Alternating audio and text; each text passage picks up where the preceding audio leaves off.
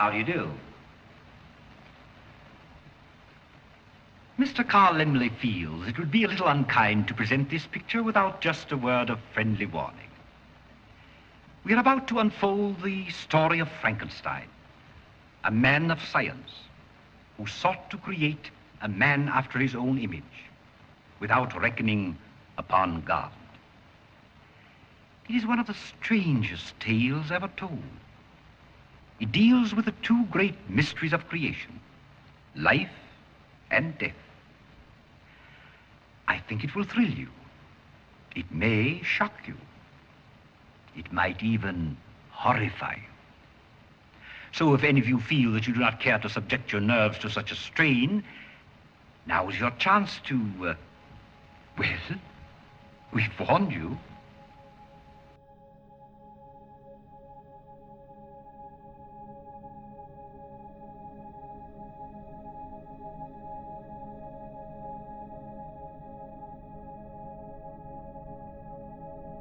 Hey everyone, welcome to Horror Haven Podcast. I'm Dylan. I'm Sierra. I'm Erica. And today we're doing our second part of our Century of Horror episodes. We're going to be talking about the 1930s, so a lot of Universal monsters, as well as the Great Depression.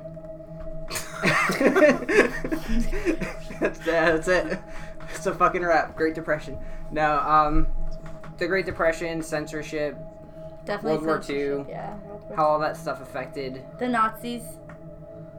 How it affected the Nazis? Yeah. No, wait, the Nazis. Yeah, but the Nazis are part of it, like the move of expressionism from Germany to America. So yeah, we'll be talking about Nazis. Killing Nazis. Nazis. So, enjoy the episode.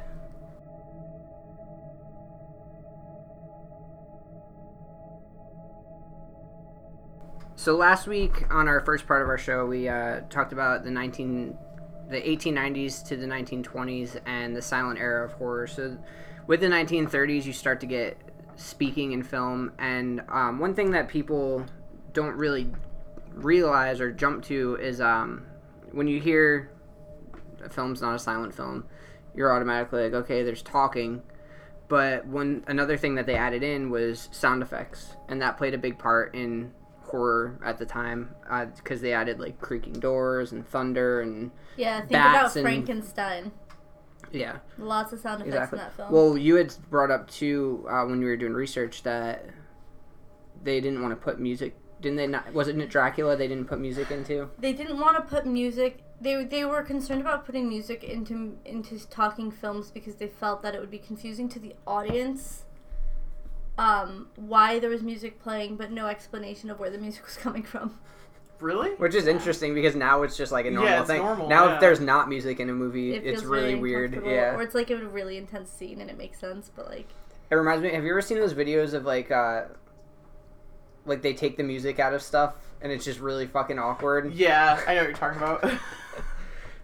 But yeah, I just like picture movies without music. It's fucking weird, but it's probably it's funny too because I don't even think you really notice how much music is in the background of movies. Well, like whenever I think of that, like I think of like Suspiria and like It Follows, where like it was so reliant on its soundtrack, that it was more so about like visuals all I'm and like saying, though, is, the like, sounds and stuff like that. Picture the superhero movies without sound effects. Picture like Halloween without the background music, and it just like you don't even get the ding, you just see like Michael peeking around the fucking corner. Like no reason why. You can like hear his footsteps like. You don't hear the din, and it's just like fucking people walking down the fucking road. That would be really weird. So yeah, but the sound effects were really important at the time to get added in. Another big thing, just kind of glancing over the decade, and then we'll go into detail about it, is of course monster movies reign supreme throughout the whole decade. Specifically Universal. Yeah, we'll talk a little bit about that. And it's funny too because we will get some films at this time that were more realistic that weren't received as well. So freaks. With the silent era, we talked about how literary classics were like the go-to for like adapting into film, and they did continue this. Dracula, Frankenstein. We're gonna talk about Bram Stoker again. Bram Stoker. That's Dylan's porn Dibs on name. porn name. So, but a big thing that contributed to the 1930s and really the boom of horror movies and really film in general was the Great Depression. So I think that's a good place to start. And we're not talking about you guys' emo phase. Yeah, my crippling depression. This is not 07, guys. This is 1930. So, the Wall Street crashed in 1929, and It was awesome. I mean, it remember was when it happened in like what was it, 08? 2009? When the fuck did it crash again? Similar. And I remember that we're in a recession, but like I really didn't feel too many effects from it. But that was just because like I was. I have a funny in story school, about it. Like I wasn't paying bills at that point. I have a funny story about it. Do you remember Now I'm royally fucked. a friend of mine? He up and disappeared. A friend of mine was at my house and he got a phone call from like his stepmom, and it was just like, oh, the stock market just crashed. Like we're gonna go into a recession. And the whole time at my house, he was freaking out, and I didn't know what the fuck was. We were in high school. I'm like, I don't know what that means. But he's going on. He's like, we're gonna have to get guns. We're gonna have to defend ourselves. There's gonna be a fucking anarchy. And he's like, he didn't sleep that night because he's panicking at my house. He's just like, man, I can't fucking believe the stock market crashed. And I was like, all right, like, shut the fuck up. Send the kids to the factories. Yeah. Pack them up. Oh, cheap labor. Could you fucking imagine if we just Max, get to work. like the next day my dad wakes me up like, you're going to fucking work in a factory. The Get up. time's come. Going to make textiles. You can talk to your grandpa. He knows all about this. Remember textiles? Good old days. Kids losing arms in machines. Yeah. I work in a sweatshop. Do you? So the stock market crashing and the depression, it affected all genres. It wasn't just horror. Were they like What more about rom-coms, dude? Were they? Oh yeah, rom-coms were affected. No, but Matthew No more McConaughey. Was there an effect on the amount that they were spending to produce films at that point? Is that where the effect came from, or was it more like Well, no. So it was like sadness. No, it was the theme of the movies, and we're going to be jumping around a lot, I think, because of the themes that stretched out throughout the whole decade. But at the beginning of the decade, you get these themes of like these heroes that are being wronged and these super villains and a lot of symbolism on the being government. Wronged by the and government. Yeah, and the movies really depicted the U.S. in a negative way and like the government in a negative way. And later on, when censorship started, you get at the second half of the decade, everything looks really luxurious. Like if you think about like classic film, like everybody looks like fucking rich and powerful, and it's because censors. It was called the League of Decency. It was created and it restricted content that made the U.S. look bad. No poor people. And Thank you, Oliver Twist. We'll talk. We'll talk about that too. Only more. rich people live in America. Are you done? This is why Dylan hates editing episodes. Well, the worst part was she was making jokes like this the whole Silent Era episode, and I'm recording it. And she's like, "You gotta cut that. You gotta cut. You can't leave that in there. You gotta cut that." And I'm like, We make a lot of really offensive jokes about a lot of shit. it was stupid shit too. Like I made the joke like the only war we fought was the Civil War, and she was like, "Yeah, in the North won," and she's like, "You gotta cut that. You gotta cut that." I'm like, "Why? What the fuck?" I always get mad. And I specifically called out Alabama. You did, yeah, you did shit all over Alabama during that episode. So with the Great Depression, movies only cost a nickel to get into. God. And it was a double... AMC, your inflation sucks. No, that's bullshit because the kids probably only got paid a nickel in the sweat factories. For a week, yeah. It was a double feature too, so you'd have the B movie afterwards, and so you get 4 hours of entertainment for a nickel. Like, a lot of people would flock to the theaters you for can it. get that at Gus's on Wednesdays. But another thing too is it was such a rough time in the economy and living in the economy that you could go and escape for 4 hours and not have to worry about it. And especially with horror film, where you're kind of just shocked about...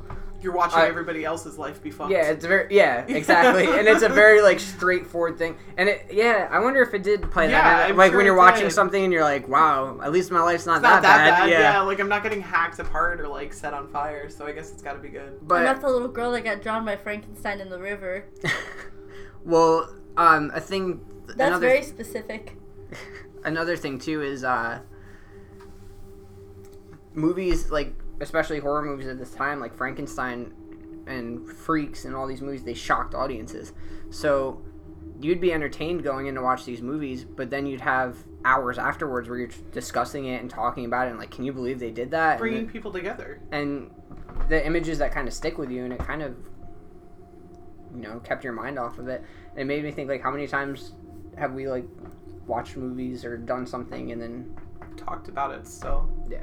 But the thing about these movies, though, is that, like, even though they're from the 30s, they still, like, they're so transcendent that you still watch them and talk about them. Like, I know that with Freaks, for example, like, oh my God, how much did we talk about Freaks? I mean, Freaks has been something that we've talked about a couple times in different episodes, and just even in general, like, you see something and it gets brought up. Like, we've brought it up several times. I think something that you'll see with the 30s, and this isn't notes, this is just me noticing things. I think something that you notice with the 30s too is that horror becomes a lot more defined. Like, there's a big boom in horror movies in the 30s, and there was plenty in the 20s, but the 30s becomes the age of horror. It becomes one of the biggest genres, especially in America. We're putting out so many horror films during this decade.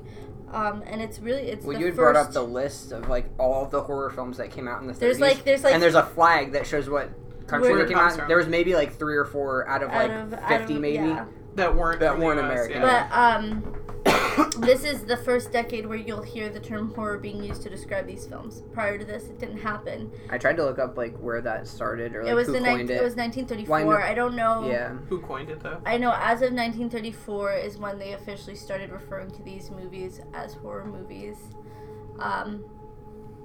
But I just think that you do see that big change from the 20s to the 30s with, I mean, the obvious change is the talking films, but the whole style of filmmaking totally changes, and the movies become a lot more developed and complete.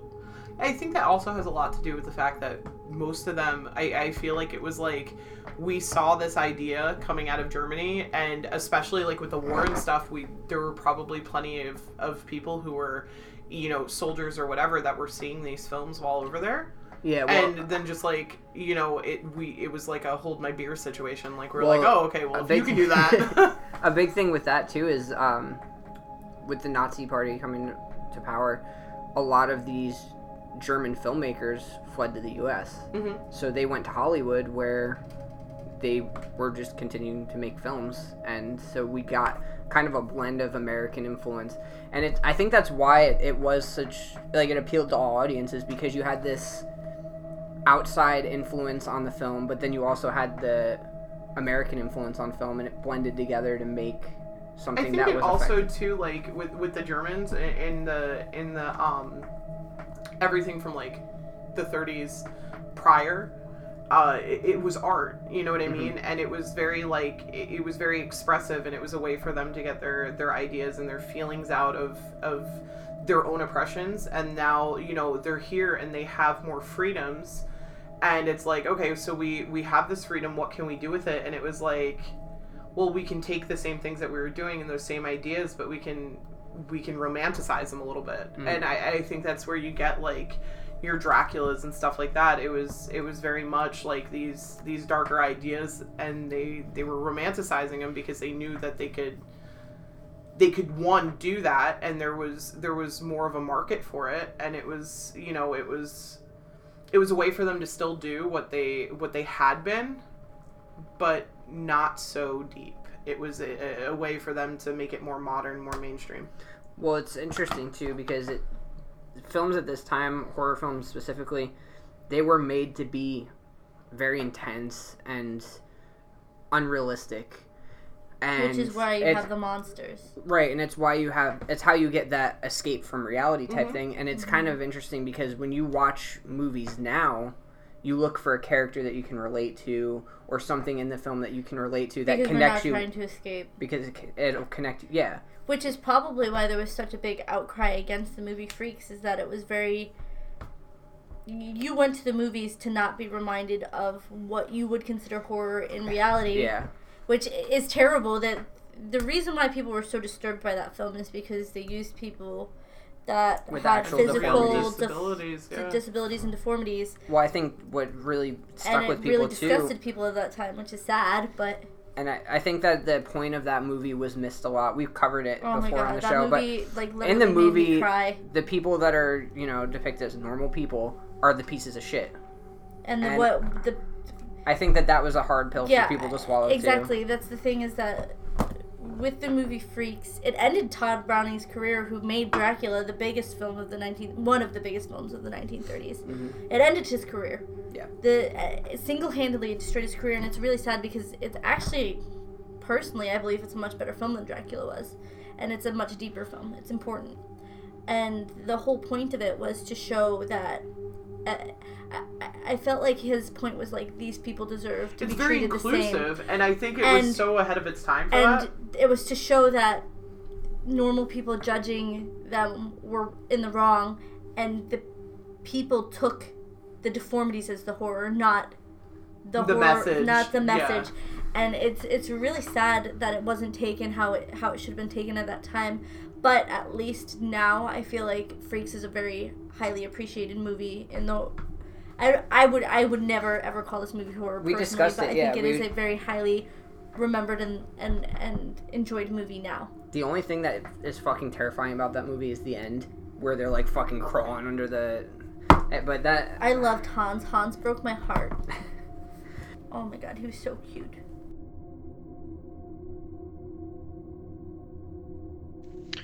Hey there, Horror Haven fans. This is David back to kind of give you a little bit more of my background and information about this time, the 1930s, and the horror films that came out during this time. The big thing that I noticed when just kind of looking through this and looking through the films that I actually own is you really see that the rise of the Universal horror film actually came through at this time. Now, this was partially founded by Carl Laemmle, who was one of the co-founders of the studio itself. Just to kind of give some background information on their company, is they actually produced 21 horror films in what they kind of consider to be the classic monster series. It's kind of actually crazy, as we hear a lot of fans complaining about sequels and world building, but this is something that the Universal horror films actually kind of started doing back in the day. One of the big things is they actually released 3 sequels to films that they had created. Now, the series that were created would be Dracula, Frankenstein, The Mummy, and The Invisible Man. But you could also see from there that they actually had created sequels to some of these films, like Dracula's Daughter, Son of Frankenstein, Bride of Frankenstein, films like that. And this would actually carry on into the next decade as well. And again, another thing that was really important still was the creating films off of novels, which we kind of saw in the previous decades as well. Now for this one, you see books from like Bram Stoker, which did Dracula. You have Mary Shelley with Frankenstein. The Mummy is actually based off of a story by Nina Wilcox Putnam and Richard Shayer. H.G. Wells actually had had his books develop into films, like The Island of Dr. Monroe was created into a film called The Island of Lost Souls, and as well as The Invisible Man was also adapted by Universal. We actually also see that the film The Old Dark House was based on a J.B. Priestley novel. Edgar Allan Poe actually had quite a few of his works actually adapted during this era.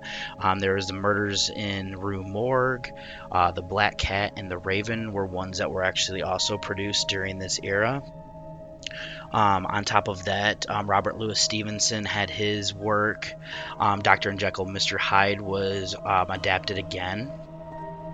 And then there was a film called The Hands of Dr. Orlok, which was based off of a novel written by Maurice Reynard. And his novel was called Les Mains d'Orlok. And then another one that we also had would have been Sax Rohmer actually adapted some of his Dr. Fu Manchu into films as well. This era actually also saw something that kind of created some issues going forward when it comes to making film, in that we had the creation of the Hays Code, which would be adopted in 1930, but actually would not be enforced until 1934. And this was actually very important because it actually stifled cinema for about the next few decades. This code would create issues because of some of the censorship issues that you would have that were developed from it. For example, like this, some of the things that I remember just from class when I was in college would have been that you had to show separate beds for couples who were married. There's also the issue that if you had a man and a woman in a room together and they were sitting on the bed, that either one of them had to have their feet on the ground, or it would have been bounced back to have it changed or removed from the film completely. And another big thing that actually changed a lot of screenplays is that you could not have the villains win, or you could not have somebody committing crimes get away with them in the end. So it really kind of altered things, and some films actually had to be bounced back and forth before they could actually get released as well. And then from here, I kind of wanted to get back onto track with some of the major players from this era. You'll actually see the rise of some key actors, and the first one I want to talk about would be Bela Lugosi. When I was looking through some information about him, it was completely insane to see that he had actually was in 40 plus films in the decade. Now, not all of them were horror, but that is just a crazy amount of films to actually be in during a stretch as short as that. And it actually kind of is interesting because I can almost see how he developed a drug problem, as that would be a lot of things to kind of have to deal with. And I do know later in his career, outside of this decade though, that he actually would just bounce into films to just get the paycheck so he could continue to score and everything, which is kind of sad because he is such a great actor, especially in his iconic role of Dracula, even though he didn't really play it in too many films. But he was just a great actor in his own right for sure. And then, not to be actually outdone though, while I was going through everything, it looks like Boris Karloff actually was in 50 plus films in the decade. Again, not all of them horror films, but just to be in that amount of films is quite insane to think about as well. What's also interesting about him though is that he actually didn't even get into acting until he was later in his life. He was actually 43, so that's actually quite impressive as well. And while I was also looking through, I was trying to figure out how many of the films that these two major players were in, and I found that they were in 8 films together, which included The Black Cat, The Raven, and Son of Frankenstein. But they actually created some issues between the two of them though, is that Lugosi wanted to have top billing in some of these, and actually one of the films, which I believe was Son of Frankenstein, he was actually the star of the film, but they still gave top billing to Karloff, which kind of strained their relationship. The interesting thing though is that a lot of this comes back to the studio, so it's kind of hard to blame Karloff for that, but that is just something that I kind of came across in my research. I kind of wanted to move from here to Carl Freud. He's actually the cinematographer for Murders in the Rue Morgue, as well as the original Dracula, and he was also the director of The Mummy. And another one would be the director James Whale, who directed Frankenstein, The Invisible Man, as well as a sequel, Bride of Frankenstein. And a guy I brought up last time around, Todd Browning, he's actually back in this one as he directed Dracula, and the movie I was talking about previously, Freaks, actually came out in this decade. But he also did Mark of the Vampire. It's actually what they call a talkie remake of his film in the previous era, London After Midnight, which I haven't seen either of these two films, but it is kind of interesting because I didn't come across that London After Midnight was actually a vampire film. So it actually makes me wonder if they actually changed anything, or if this is just kind of, there's so many similarities between the two, they kind of just consider them that. as well as he was the director of The Devil Doll, but for whatever reason he was uncredited. I was kind of looking into it a little bit, but didn't really find any reason as to why he was uncredited. Now, I do know this is something that I'll actually touch on later, but that has to do with some other political reasons, so I'm actually kind of curious as to why he was uncredited for that. And then just some other notes that I actually had kind of put down as well. This era had the original film, The King Kong, came out. The reason I kind of brought this up, though, is that they used stop motion, which kind of became an important thing around this era, as well as a little bit later on. But Willis O'Brien was the one that did the stop motion for this film. Now, he first did The Lost World, where he did that, and that came back in 1925 as a silent film. But a lot of people really credit King Kong just because some consider it to be the greatest horror film from this era. But one other thing that kind of was crazy is that the great Ray Harryhausen, who is known for his stop motion that came out in much later decades, actually trained under Willis O'Brien. So it's kind of can see how he's considered the greatest at doing this when he learned from a master like O'Brien.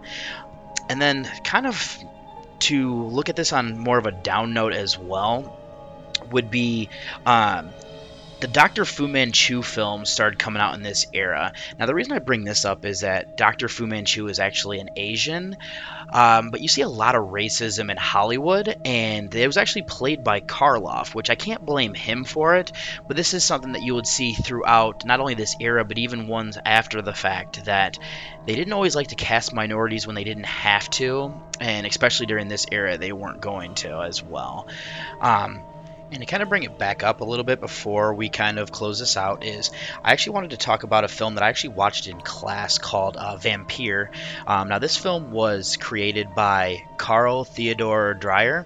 The interesting thing is that this film is mostly a silent film, and it actually has the title cards that you would see in films from that era. I guess from what I gathered is that Dreyer didn't really know how he was going to do the talking portions of it, which there are in there, but he kind of stuck with what he knew. And if you haven't seen Vampire, I definitely recommend it. It is a vampire type film where we have a lot of just creepy set pieces and different things that happen on it, and it actually is based off of a novel, and it is where a man comes to a town that is being plagued by a vampire. So if you haven't checked that one out and you're kind of into the films from this era, I would give that one a shot. And then kind of the last notes that I had written down as well for this era is that there was a whopping 69 horror films that came out during this era, which is quite insane to kind of think about as well.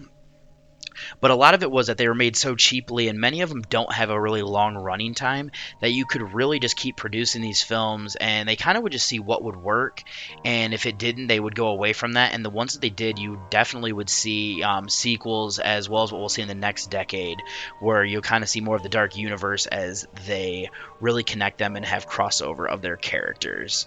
That's all the information that I had for you today. Again, my name is David Garrett. If you want to find me, I have my blog, A Horror Film Review, which you can also, I have a page for it on Facebook if you want to check it out there. I can also be found on Twitter at Buckeye from Mish, all one word. I'm also on Instagram, where I'll post the movie posters for any of the reviews that I have, and I can be found there at DavidOSU87HFWW, which is a group that I'm kind of a part of called Horror Fans Worldwide.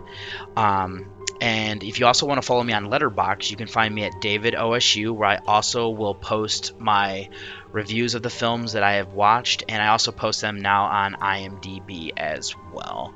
Well, thank you again for your time, and I hope you enjoy the rest of the episode. Another theme that you get, you have a lot of dreamlike atmospheres, which is a big thing that I found, and it's a big thing that I've noticed.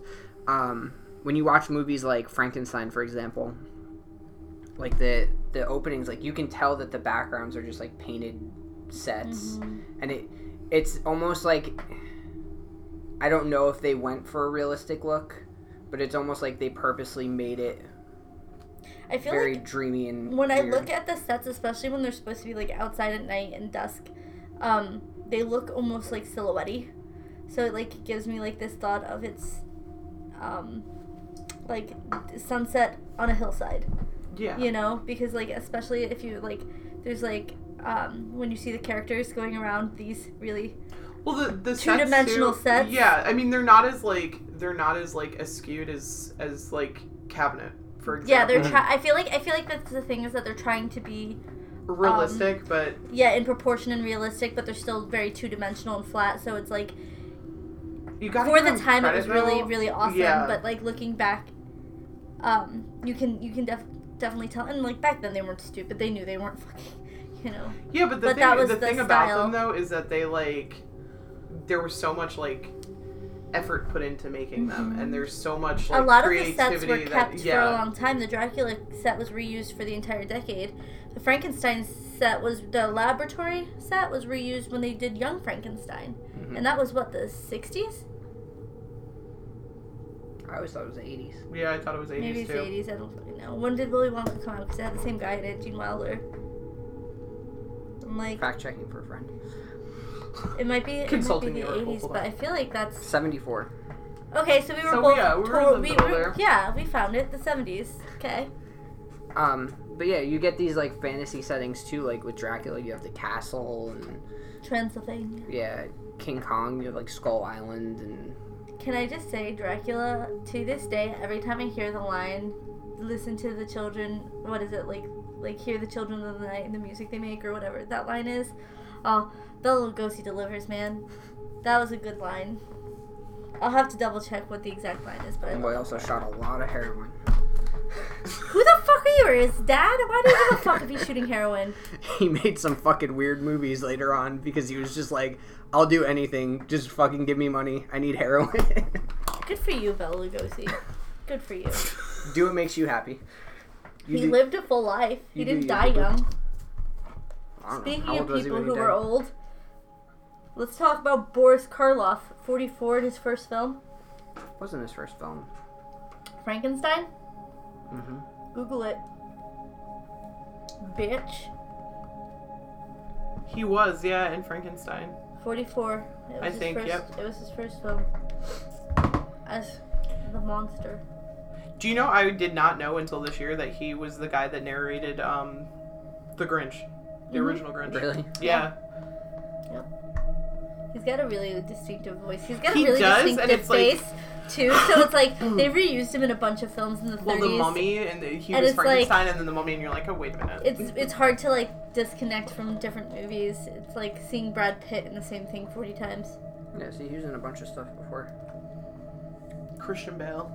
He can make himself look different. Frankenstein was the first one that got him recognition. He wasn't even invited to the premiere, though. That's pretty shitty. Yeah. That is shitty, yeah, that's shitty. I feel like this is a really hard decade to cover because we have covered it so much already. Yeah. You know Well, what I mean? yeah, yes and no, because I mean, we've covered individual films, but I don't think we've ever actually got into, like, you know, what spurred people to make these, you know? Yeah. So you have this big rush of movies, and it was a really popular thing. But by 1933, bankruptcy and unemployment continued to be on the rise, and you kind of get a big decline in moviegoers. I think it still was a very popular thing, but That damn nickel was really hard to come across. yeah. Had to make your kids work extra hard. You better put in 60 hours this week, little Timmy. I don't care if you're 8 years old. We're going to the movies this weekend.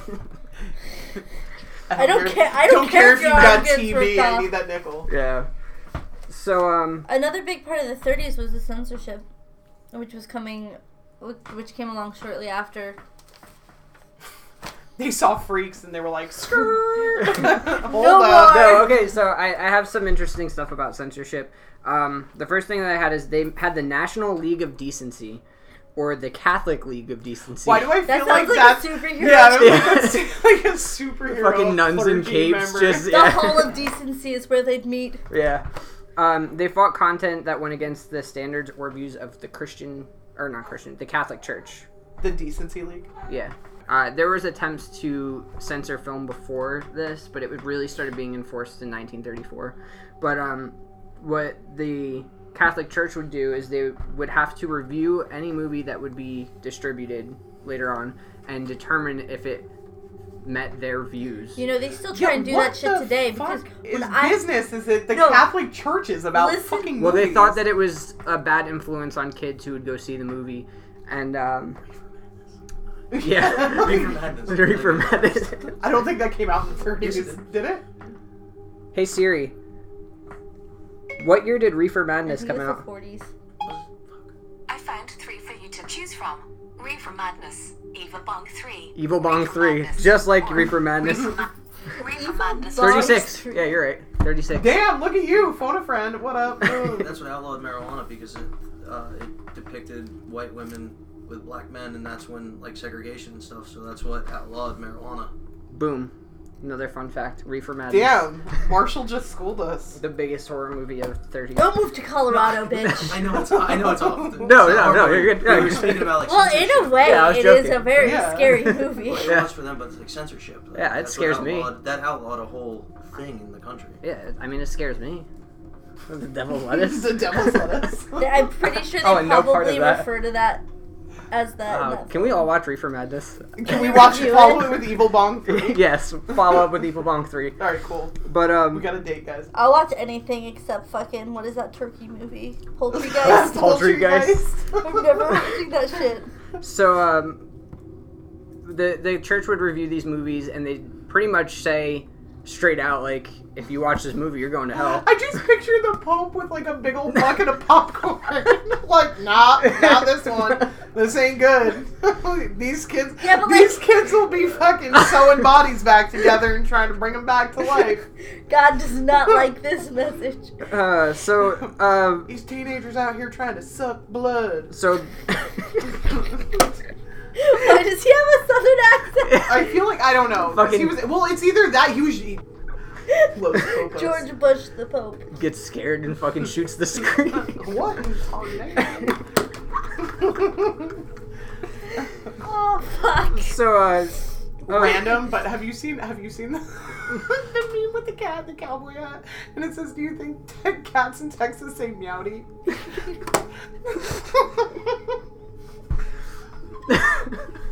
I don't know why I thought that shit was so funny, but I laughed about Please it. for like stand 2 by days. while we figure out our shit right now. Sorry about that. did you say right meow? Right meow? Easy Oh, meow. okay, never mind, not getting up. Alright. So, big surprise, the whole Catholic censorship thing, it did end up backfiring because people would see the, disclaimers, don't watch this movie. Which means it's edgy and really scary. Is that how the Catholic Church picked up? Well, little you See, I boys? don't know. Hey, you want to watch this top secret movie I got? I would say, oh, this is really scary, fucked up, we gotta watch it. But they probably, or from what I understood from this, they would see the, like, pamphlets or pamphlets, posters and stuff that were, like, speaking out against the Circulating, movie, and think that they were promotions to go see the movie. Oh. And so... That's kind of cool. How Imagine being, like, a 60-year-old, like, Catholic woman walking in, you see this fucked up movie, you're like, oh my god, why would the church recommend this? So, another thing, the big thing that As pushed lightning comes censorship... through the roof of Dylan and Sarah's house. A big thing that pushed censorship was, it was referred to as the Hays Code. And, yeah, William H. Hayes, he wanted to censor films that he thought would be a bad influence on children, and this was also really pushed by the Catholic Church because they had similar views. He was hired by Hollywood because Hollywood in the 20s had a lot of provocative movies, and they also had a lot of scandals. So he was hired by Hollywood to clean up Hollywood's image. They would have a They stroke paid him. today. They paid him $100,000 a year, which with inflation is $1.4 million a year. Damn. Yeah. So homeboy was living the good life. Oh yeah. The code sets up high standards of performance for motion picture producers. It states the considerations which good taste and community value make necessary in this universal form of entertainment: respect for law, respect for every religion, respect for every race, and respect for every nation. Could you imagine, like seriously though, could you imagine some of the things that, like, we have, like, today, back then? Like, how people would take it? Oh, yeah, I know. People would have a fucking conniption. So... There'd be riots. In 1915, the Supreme Court had established in the court case Mutual Film Corporation versus Industrial Commission of Ohio that freedom of speech did not extend to film. So that was what gave the okay to censor the movies, because it wasn't, people couldn't say, oh, well, freedom of speech, I can do, yeah. I didn't know So that. you That's went actually from really cool. boobies prior to 1930s. First off, they were breasts in bottles. So Hayes introduced Not a damn thing. Hayes introduced what he called the formula, which was a formula of what a movie should be. And it was a bunch of dicks, first off. There was no boobs when we were watching Dante's Inferno. Yeah, Dante's Inferno, not the formula. The formula is not just throw a bunch of dicks in there. On rocks. Dicks on Dicks rocks. on rocks. They were walking around with dicks hanging out on shale. Tell me that's not the most terrifying thing you What could if ever you think slip? of. Right? You're losing something. All I can tell you Anyway. is that I've gotten stitches twice in my knee falling on shale. That's all you need to know about that. Yeah. So there's a lot with film censorship, and I didn't take a lot of notes on it because there was literally It's a pretty cut and giant dry, fucking... though, you know what I mean? Well, there's a lot of, like, court cases and, like, instances in film where it affected them. So if you want to look into that more, you can, but I feel like it's too much. It expands too Well, much to go over yeah, in this. it's a But lot. what I will say about with horror films, the Hays Code did not prohibit gruesome images or, you know, terrifying things. So horror films really, you know, benefited from that because they didn't have So to what cut that exactly It was did it more censor, like the though? Do you nudity know? I think it's and, like like- nudity and I'm sure violence to an extent was cut, and like we had said before, like depicting like the government or anything in a You know what's negative so way. weird though is that, like, the Catholic Church was so involved in this, yet it wasn't anything where it was like, oh, you gotta cut out the demonic. You know what I mean? I mean, you don't really see a lot. Not like demonic, but you know what I mean. Like any of these like characters, like if you think of these monsters, Yeah. to somebody who's highly religious, I'm sure they came across. Well, I as mean, something people that watch was, like Harry Potter today and are like, no, it's Yeah, the devil. yeah. Now, doing some research, which I found was related, Dylan found it wasn't related. The ending of the first wave of Universal Monsters came around at the same time as censorship in 1936. I found that it was directly related to the censorship laws. Dylan found that it was not directly related I'm to the sure it was censorship both. Yeah. laws, but that is the end of the first wave, and you won't see another Universal monster movie come out until 1939 with the daughter of Dracula, I think is what it is. Yeah, they started mass producing all these sequels like Son of Frankenstein, And that's Daughter like big of Dracula, at the end and of like Brides of 1939 through Frankenstein. the 40s. You'll start seeing all of those films in the 40s. So Universal goes from making 20 films, I believe, in the 30s to skyrocketing up to like 44 films in the 40s. Yeah, it's Really? a And lot. then shooting back down to 20 in the 50s, and then 1 in 1960, and then that was that. Yeah, so I didn't know that. That's what I pretty had found that caused it, and I'm sure it's a mix of censorship, like you had said, Sierra, and what I had found was Universal Studios had gone bankrupt in 1936, which Well, they definitely do a lot better in the 40s, so good job, guys. Just Um, push through that bankruptcy. on the rebound. So the last things about censorship that I have here are Freaks and Frankenstein were really the big ones that pushed censorship. it, yeah. Well, I mean, they I would say that those were probably the more risky movies at the time, and Frankenstein not nearly as much as Freaks. And Freaks I don't think should have been, but I don't think think that Freak should have been I either. think that Freaks Well, there's was certain because things- of the time. Well, no, there's certain things too in Freaks. Like I think at the end, like they castrate a guy Yeah. and shit, like stuff like that. So- yeah, But He had a- Frankenstein, Yeah, I absolutely. feel like a big part of Frankenstein, he murdered a child, which that did end up being That cut got up, cut, and then yeah. it got put back in later on. So we can watch that version today, where he throws the where he girl throws in the the girl girl into in the the river. river, yeah. But that was very, very graphic for that time, and She had a was a I big. think even now, big like killing issue. kids is very like taboo Yeah. in movies. They're starting to get like really edgy with that shit. They're killing kids. left Well, and speaking right. of It's killing dogs kids- right now. Don't kill a fucking dog. Yeah, speaking of You don't killing getcha. kids, it's not really considered a horror movie, but I've always looked at it as like a precursor to slasher movies. It's a Fritz Lang movie, and I think it's from Germany. It's from 1931 called M. And the movie follows this guy who is a serial killer, and he kills children. Like, he's killing children. And I think, like, I haven't watched it in a long time, but, like, the first half of the movie, I think, is, like, him just fucking picking kids off the streets and killing them. And it's not showing him killing them, but, you know, it's kind of like a slasher movie. I've always looked at it as. But then the second half is, like, he gets caught and he's being, like, tried for it. But it's, like, this... It's really like modern. a murder mystery kind of. Yeah, but it's very weird. I'd have to rewatch it because I haven't watched it. That storyline's very modern. It's been like 10 years since I watched it, but I remember like a bunch of... It was like in a basement or some shit, and it's like it wasn't a standard like courtroom. That sounds creepy because I'm thinking about that, and I'm thinking about like the style of movies from like that time, like the 30s, and I'm like, well, that's got to be really fucking creepy. I'm not gonna lie. Yeah. Now I'm curious. So highly recommend it. But back to this, lines were removed from Frankenstein that referred to Dr. Frankenstein's God complex. Anytime they brought up him having a God complex, that got cut out. So the line that's like, there's a line where it's alive, it's a lie. I'm a god. He says something like that. Yeah, something like view me as God or call me God or something like that. That was cut out and then re-added back in later on. Yeah, Kansas, the state of Kansas, wanted to remove... Not the band. Not the band. Great band, though. Great band. They wanted to remove 32 scenes from Frankenstein, which would have cut the runtime in half. So they were really pushing it. Now, irony of it, Freaks used sex in their marketing to promote the movie, so it was like, how do the Siamese twins have sex? And like that's how they marketed it? Yeah. That's edgy. So they did this. Kansas did not censor any of that. They did not see a need to censor any of the sexual promotion that they did for Freaks. I feel like that was out of morbid curiosity. It's like, well, I mean, I'm not going to cut it out because I want to see what happens here. I'm just curious how this one's going to go. So films like Dr. Jekyll and Mr. Hyde and The Murders of Rue Morgue depicted violence. Edgar Allan Poe, right? Yes, yeah. There were 3 movies that were based on Edgar Allan Poe's work. Was the Black Cat one of them? The Black Cat, Murders of Rue Morgue, and The Raven.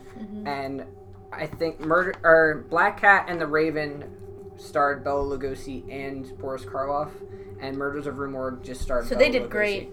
Yeah. But like Murders of Rue Morgue, it's based on Edgar Allan Poe, but I think it's very loosely. Like they changed a lot. I remember reading that book. There's some story. Yeah, like I think the plot line of it, like he's trying to mix the blood of like a person with a monster or something like that. The Murders of Rue Morgue, it's like he's trying to mix like the blood of a person with a monster, and they like break into this girl's window and rape her. Like, it's really fucked up stuff. Stuff like that, I can see why censorship was pushed.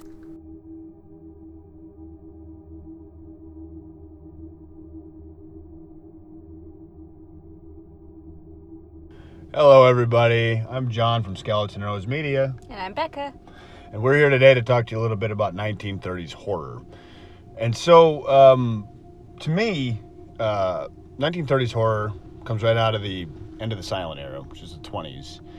And so there's such a huge emphasis on storytelling in the 20s as far as story elements and character arcs, things of that nature, the interplay of music and story to tell a really well-rounded visual cinematic experience.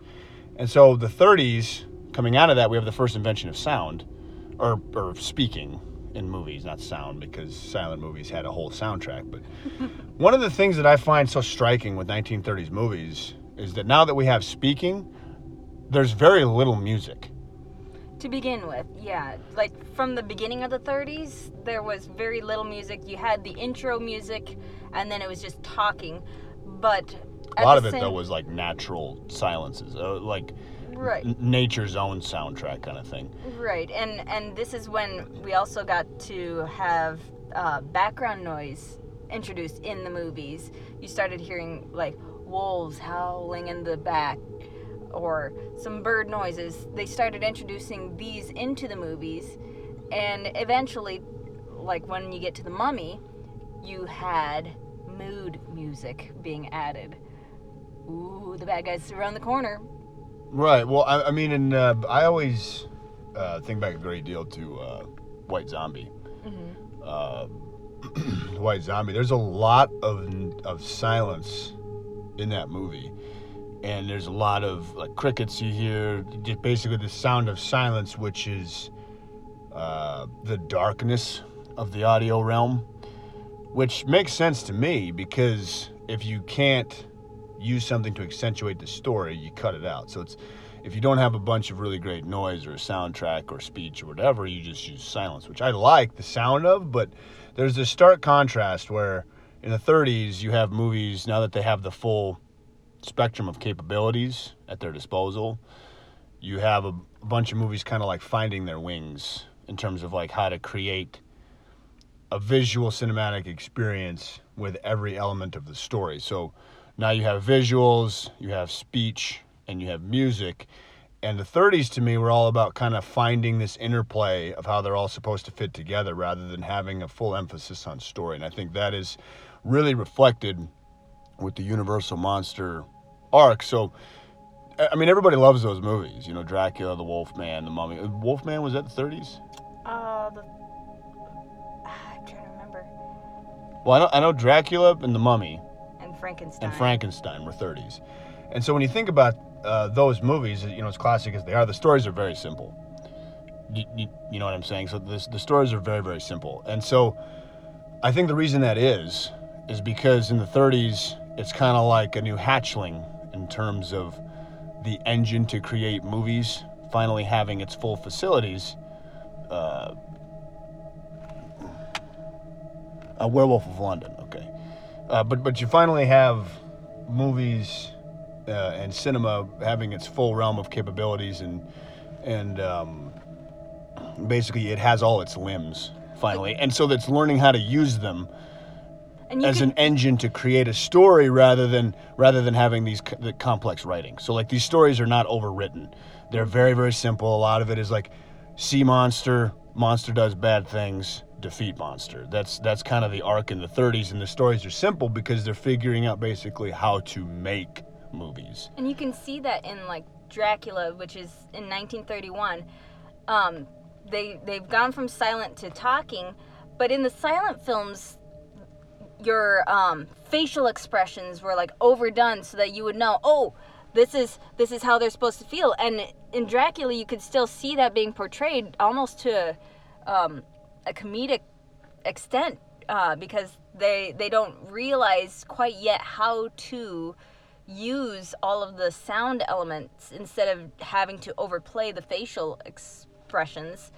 But as the era progresses to the mid-1930s, they're starting to get a grip of how to use all of the elements at their disposal.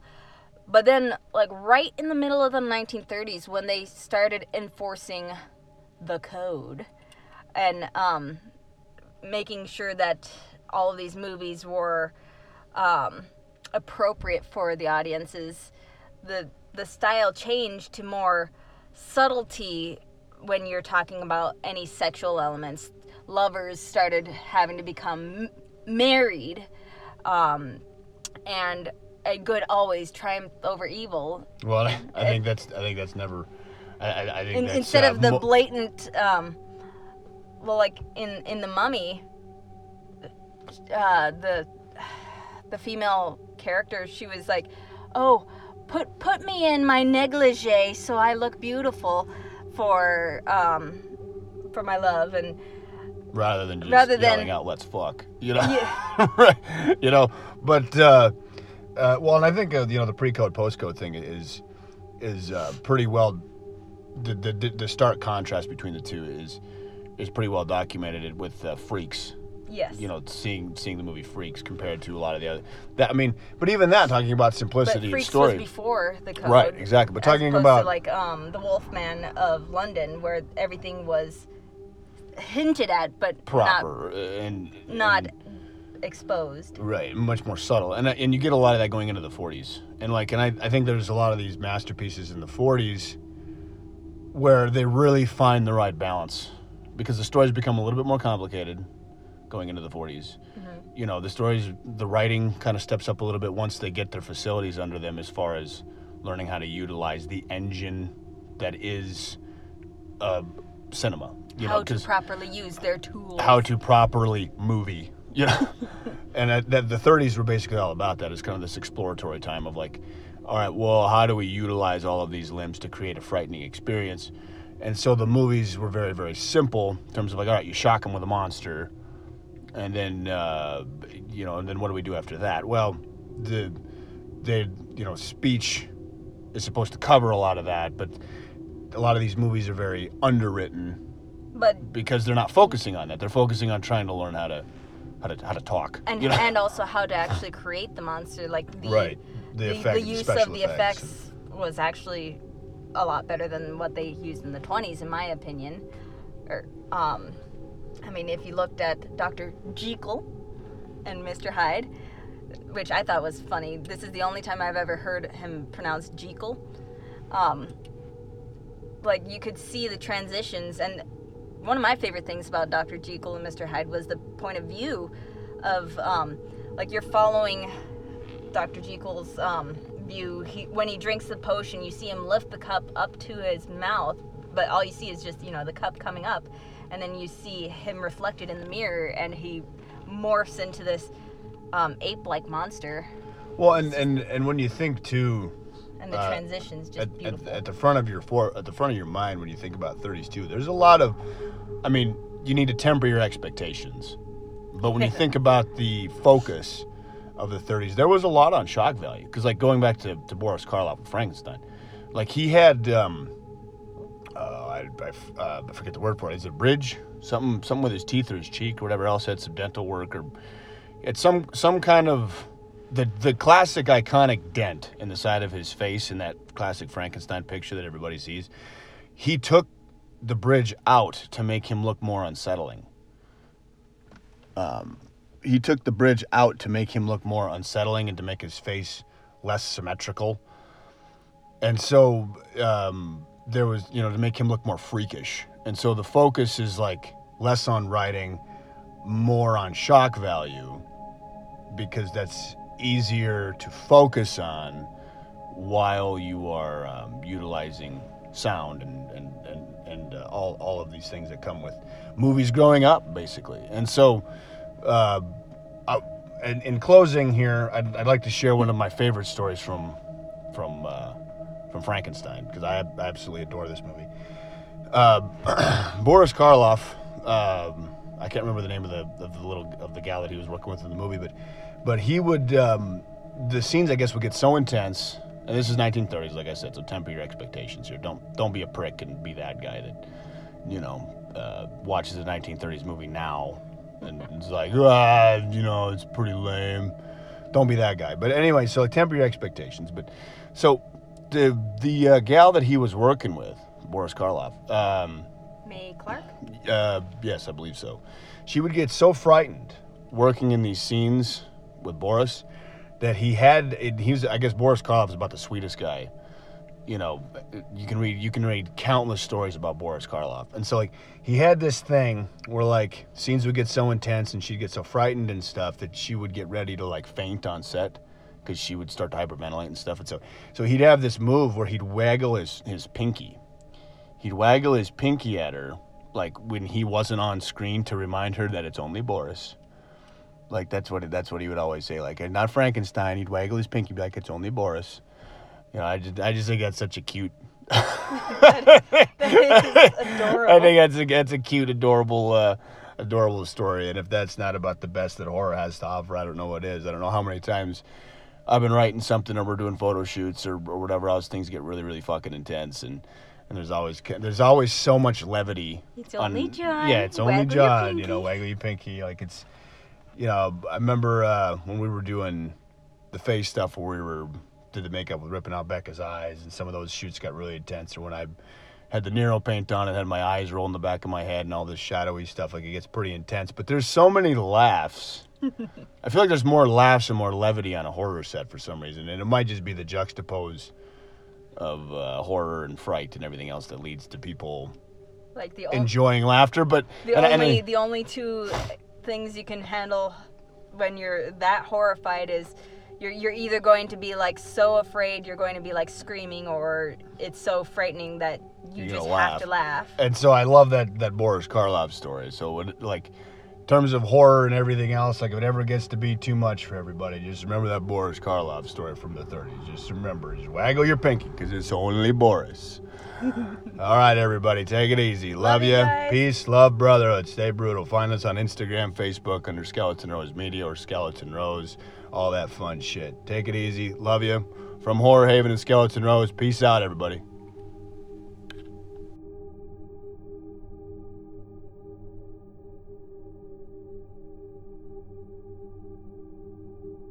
So another thing that I had found, and the site I found it on, I'm gonna shout it out because it's the only place I found anything about it on, is horrorfilmhistory.com, and that's where we did a lot of our research from. They had a lot of good facts on there. Especially the 20s. Yeah, but a constant theme that the 30s and like going on to the 40s had was like the theme of mad scientists. And the reason before this was Nazis obviously were obsessed with, you know, finding like eugenics and, you know, experimentation and everything. But it wasn't just them. Like there were other countries that were obsessed with like experimenting on people and stuff. So there was this fascination Don't with act it. like it wasn't America, because we definitely did it. There was this fascination with Smallpox, my kids. like this Cut theme that out. this theme of like defying God with science.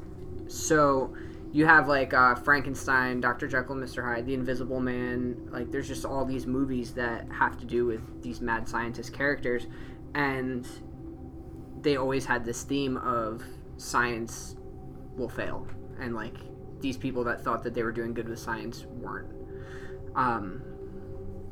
Just like those guys that did shock therapy and psych ward. Yeah, and it goes back to also what we were talking about with all the immigrants that came over from like Germany and stuff that were working in Hollywood. They had experienced all this firsthand, so they were familiar with these themes. Yeah, and it was almost like they were warning of the dangers of like experimenting with science. It's so crazy though, because like when you think of like movies, like even horror movies, like it's an artistic like expression, like you're expressing yourself, and it's like when you think about these people and like the real life shit that they must have seen, and then them still having some sort of like uplifting feeling with inside them, that they could be like, oh, you know what, I still want to create art regardless of if it's darker and like you know what I mean, and it's got these like darker tones and stuff to it, but they still have that like that feeling inside them, like I want to be creative with this. It's like, I don't know, it's a really interesting like thought to, you know what to I me think anyway. You know what I think is interesting is that like people were questioning like how far is it okay to go with science, you know what I mean, like that's with the mad science. People don't question that shit these days. No, not at all. Oh no, they do still, because there's the whole like, is cloning okay, and there's the whole debate over that and controversy. Yeah, but it's more of like a moral standing. I think that like, I mean, you have people that are like still pushing that, and like yeah, but that's what I'm you'll saying. have It's some like, that will go that like, extra mile with yeah, stuff I feel like like cloning. people are more willing to back science a much further extent than what and I'm not saying that science is bad. Obviously, you know, education-wise, it's important to learn. I just don't think we let religion get in the way anymore. Yeah. I think that people allow anything that can have scientific proof behind it. If it works, it works. I don't think that there's any real moral standing against it at this point for a good majority of at least the United States. It seems like if there's scientific facts behind it, it doesn't matter whether it's moral or not. Push it. You know what I mean? Let's see what happens. And I think it's funny that at that point there was questions on that.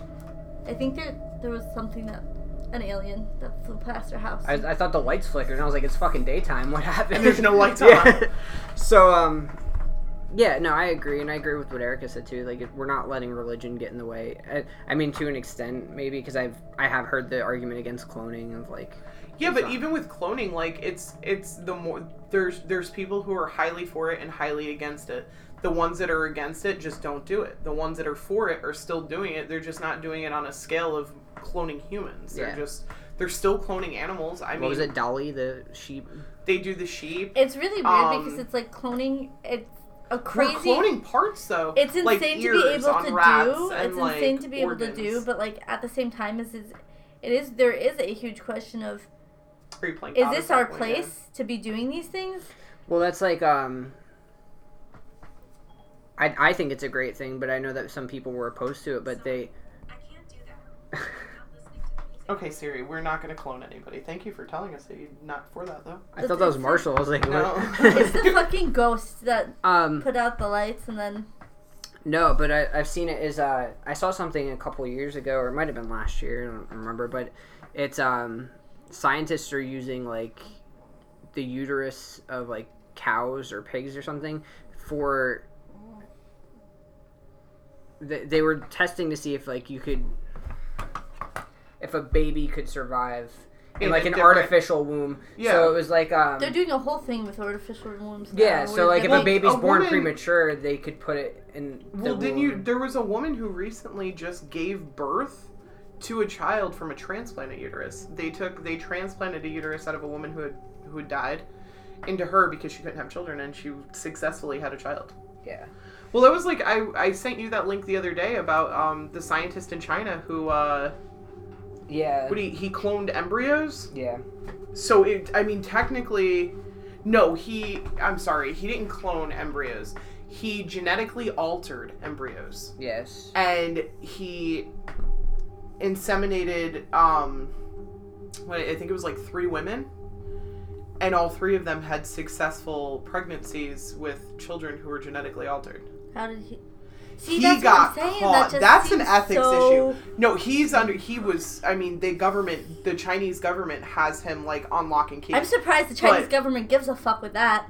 they're opting not to tell the children that they are genetically yeah. altered. Well, the thing is Because they don't want doing them. things like that, how do you know how that's going to affect a human being? Like, I don't think it should be a question regardless. I do not think that you should be genetically altering humans at all. That's weird. Well, I mean, I But think how to do an we know the extent- effects? Well, I think to an extent, I think it's more or less like altering the genetics to cut out certain diseases. You know what I mean? Like, if you have a genetic disposition for, I don't know, like hereditary diseases? Yeah, like a higher rate of cancer and everything. Yeah, or but something even like with that. you Like- don't know what the effects of that would be. Well, that's what the whole thing is playing God and how Yeah. far is it just too far. But I mean, this is going off. We the rails definitely to it. went off yeah, no, way we went too off. far You can on cut that. it out though. Yeah. So I just That We just don't got need to into like get a huge political. ethics debate. yeah. So We don't need that shit on our podcast. the last thing I have, I don't know what you have on your notes, but the last thing that I had on my notes was the rise of Universal monsters and the Universal movies. So Carl Lammel, who is the founder of Universal, his son Carl Lammel Jr., who is referred to as Junior, he was appointed as the head of production in 1928. He was only 21 years old. A lot of people didn't get along with him. I wish I had a job that good at 21. And people had said that he didn't have the same drive that his dad had.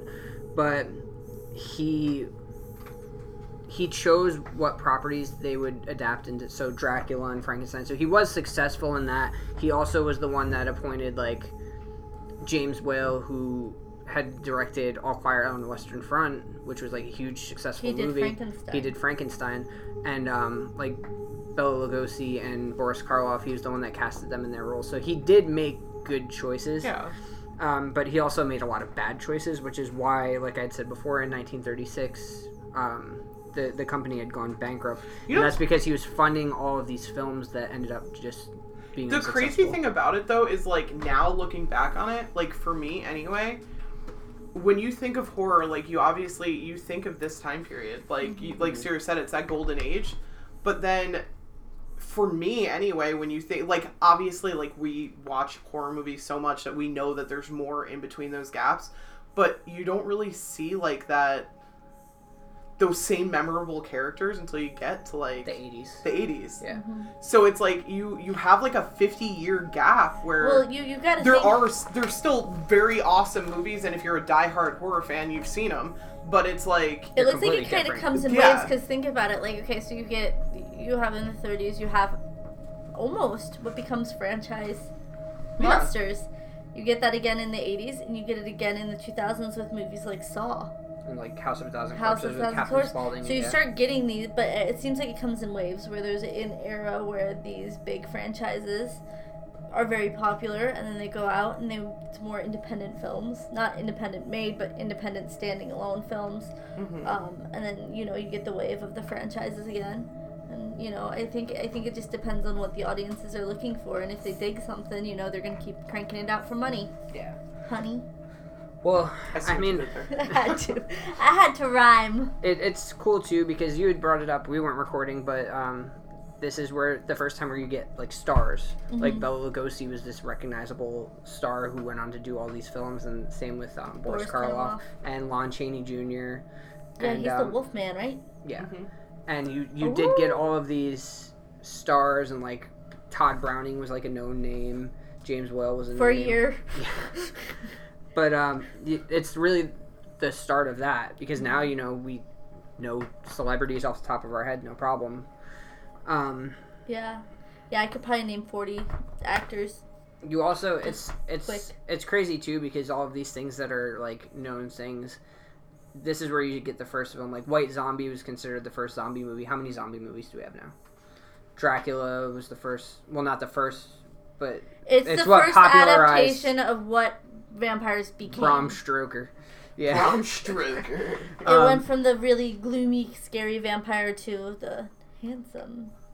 But the romanticized version of it. Yeah. We can thank him for fucking Edward Cullen. I swear to God, like this was the slow transition into what the shit is now. But Universal also at this time they did the first werewolf movie in 1935, and that was Werewolf in London. Well, plus we also had the first talking film.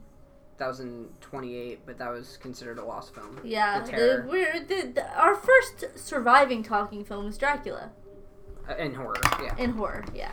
I don't care about the others. I'm not correcting you. I'm correcting all of these people that already had their phones out. Like, excuse me, motherfucker. I'm so sick of correcting you on iTunes, Zero. I'm just gonna do it right now. Yeah, but fact checking for a friend.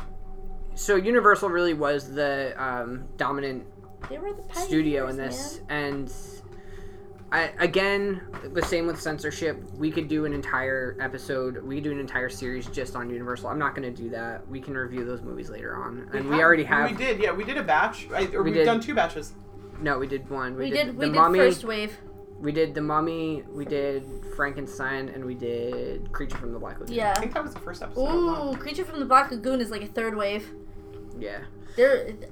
What were we thinking with that combination? That makes no sense.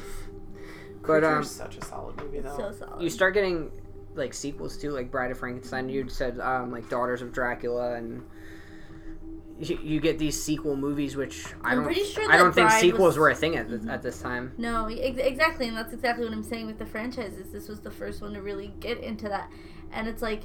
Not even just like it wasn't like Frankenstein was a franchise, or it was like the all Universal monsters together was just an ongoing universe. It really, when you watch them, you get the same feel, like these belong in the same world together. These monsters, these creatures live in the same world. Yeah.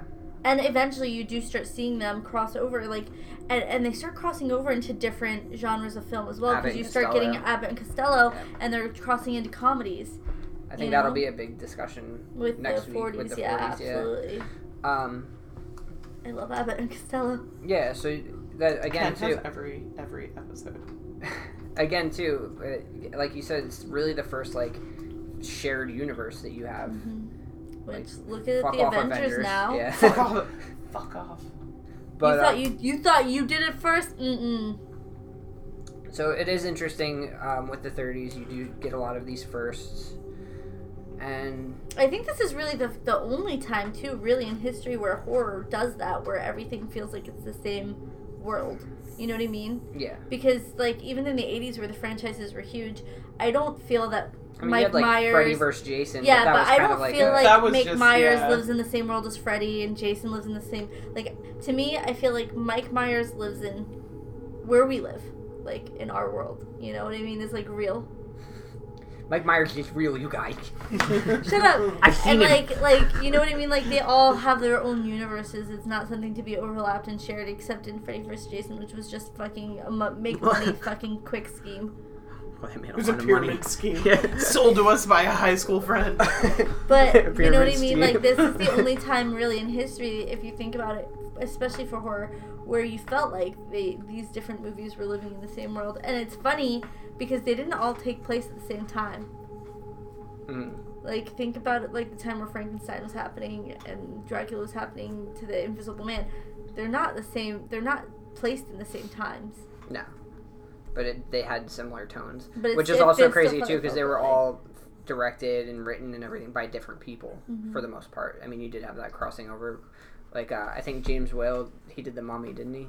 Maybe, I don't remember. I didn't look that far into it, but that's the thing, is it's like, it's interesting, especially bringing up the fact that they were written by different people. It's like, once the first movie came out, I feel like when Dracula came out, I feel like they were like, this is the standard, this is what we want, keep it going. Dracula actually came out on Valentine's Day, and Frankenstein came out on Thanksgiving. So that's going to wrap it up for our 1930s episode. Be sure to tune in next week. We'll be talking about the 1940s, which will see the continuation of Universal movies. But we'll see more of other stuff. Yeah, absolutely.